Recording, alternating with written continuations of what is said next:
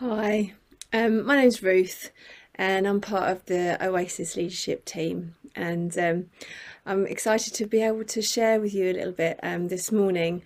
You've probably seen that we're looking at a series, Postcards to Italy. I'm sure Pete's probably mentioned it. And last week we were looking at Hebrews chapter 13, verse 1. And I'm going to follow on by looking at the next verse, verse 2, and we're calling this one "You're Welcome." You might be imagining, a bit wondering about what that song reference is, called "You're Welcome." It's actually from a children's film called Moana. I do like my children's films. I wouldn't look too far into it in terms of theology, but it is a great fun film, and I found God can use anything to speak to us. Anyway, if you've seen it, while I speak, try not to visualise Maui, who sings this song, because he's highly tattooed, larger than life, has a huge physique, and describes himself as a demigod. So I'm sorry if that wasn't helpful at all for you, but that's where the song title comes from for this talk this morning. We're looking at hospitality and you're welcome. I'm looking at that verse which says, "And show hospitality to strangers, for they may be angels from God showing up as your guests." That's from the Passion Translation. The Authorized Standard Version, the ASV, puts it like this: "Forget not to show love unto strangers, for thereby some have entertained angels unawares." It's exciting, isn't it? I love it. This verse builds on really nicely from the previous verse that Peter spoke about last week. He says, "No matter what, make room in your heart to love every believer." Love is our foundation and our motivation for everything. An expression of love is found in extending hospitality. So whilst the second verse specifically mentions showing hospitality to strangers, there is a clear application to us as believers. And the amplified version of the verse is helpful because it says, "Do not neglect to extend hospitality to strangers," and then carries on in brackets, "especially among the family of believers, being friendly, cordial and gracious, sharing the comforts of your home and doing your part generously." So, as Peter referenced last week, the love that we show to each other as believers is what marks us out and what demonstrates to the world what God is like. So it says in John 13, doesn't it? "For when you demonstrate the same love I have for you by loving one another, everyone will know that you are my followers." So as we extend hospitality as an expression of this love to each other, we reveal something of God. And the numerous references to hospitality throughout the Bible illustrate the importance of this practice. Indeed, we're told to always be ready to practice hospitality, it's Romans 12, and 1 Peter 4 exhorts us to do it without grumbling. So I know that we are in the middle of a pandemic.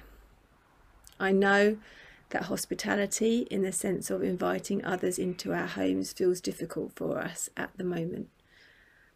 I know that there are seasons that we go through in life that make hospitality, in this sense, having people in our homes, easier or more difficult than others. It may be that you have young children around, or you have older children around, or you're poorly, or whatever. There can be easier or more difficult seasons, I know, to offer hospitality in this kind of way. But I just want to provoke us as a group of believers to be considering what we can do in this area at this time.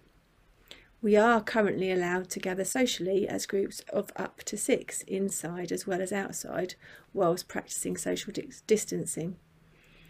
I know it can feel like an uphill battle, but I just feel like the significance placed on it in the Bible demonstrates that it will be worth it. Let's be creative and ask Holy Spirit for ideas of how to express hospitality to each other at this time. Unsurprisingly, there's been a dramatic increase in the use of Zoom for things like dinner parties since the start of lockdown. It's not the same, but it is something we can do. Let's be can-do people. The amplified version of the verse that I referenced earlier is helpful too, as it extends the application of the word hospitality to include being friendly, cordial and gracious, doing your part generously. So there are ways of making people even feel welcome or not, in whatever context we find ourselves. The way that we are with people, or the atmosphere that we kind of exude, whether we wave or smile, or for just generally friendly, is all ways of being hospitable. And those kind of things can make someone's day. Texting someone who comes to your mind, it's being friendly, it's reaching out, it's looking out for each other in that way. But the verse that we were looking at does go on to suggest that the practice of hospitality actually has a supernatural impact, that through hospitality heaven and earth meet. It says, show hospitality to strangers, for they may be angels from God showing up as your guests. This reference to the possibility of entertaining angels through extending hospitality to strangers puts all the more value on human interaction and human lives. I just love the reference to Abraham that there is which is in Genesis 18, where he met 3 unexpected strangers and prepared and shared a meal with them. Abraham was used to extending hospitality, as the practice of hospitality in the Old Testament was seen as a religious duty and was largely the result of their nomadic existence. However, on this occasion, during the course of the meal, one of the guests prophesied that Sarah would become pregnant and have a son within the year. And then before these strangers left, one of whom is referenced as being the Lord, Abraham got to intercede for the people of Sodom and Gomorrah. The 2 angels then went on to Sodom and were entertained by Lot in his house. How significant was that interaction between Abraham and the angels? What would Abraham have missed if he had not entertained them? And what might have been the outcome for Lot? We don't know any of that. But clearly that interaction, that engagement, that hospitality expressed to those strangers, to Abraham, was incredibly significant. On the road to Emmaus, 2 of Jesus' disciples included a stranger in their conversation about recent events. Even as Jesus revealed to them all the references in Scripture to himself, they still didn't recognise him. As they approached where they were going, their destination, Jesus would have continued on to another place if they hadn't urged him to stay with them, and if they hadn't urged him to eat with them, if they hadn't decided they were going to express hospitality with them. It was only as he took the bread and as he blessed it and he broke the bread and gave it to them that they recognised it was Jesus. What a privilege to have Jesus as a guest. I believe we have the opportunity to entertain Jesus, to have him and the angels as our guests.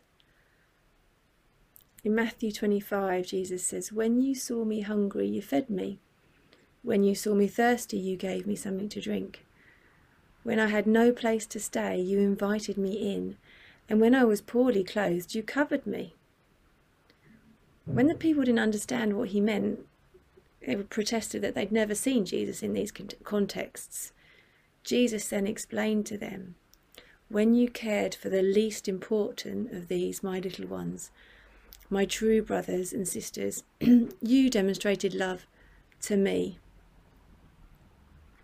Our actions towards others, however seemingly insignificant, impact Jesus. This may not mean literally inviting strangers into your home. It may simply mean making others feel welcome in whatever way and context that you can. It may even mean to support charities working to clothe, feed and house those who are literally strangers in a country, refugees or asylum seekers here or abroad, or those who are homeless or who are fleeing domestic violence. What is key is that the significance of these actions should not be underestimated, and that there's clearly a supernatural element that occurs when we extend hospitality to others. Also, don't forget that Jesus is the most welcoming person and the best host that you will ever meet. He has rooms prepared for us in his house and banquets of delights waiting for us to eat. He invites every single one of us, young and old, rich and poor, to partake of his hospitality and generosity, and he does not hold back. Parties are constantly going on in heaven. He doesn't keep his distance. It's as we encounter him, his goodness, his generosity and his love and kindness, that we are equipped to extend that to others. Thank you, Jesus. Let's pray. Jesus, I thank you that you welcome us. I thank you that you stand there with arms open wide to welcome every single one of us, no matter our age, our background, our race, our gender. You just welcome us, and you love expressing hospitality towards us. You are the best host. Thank you that you love on us, Jesus.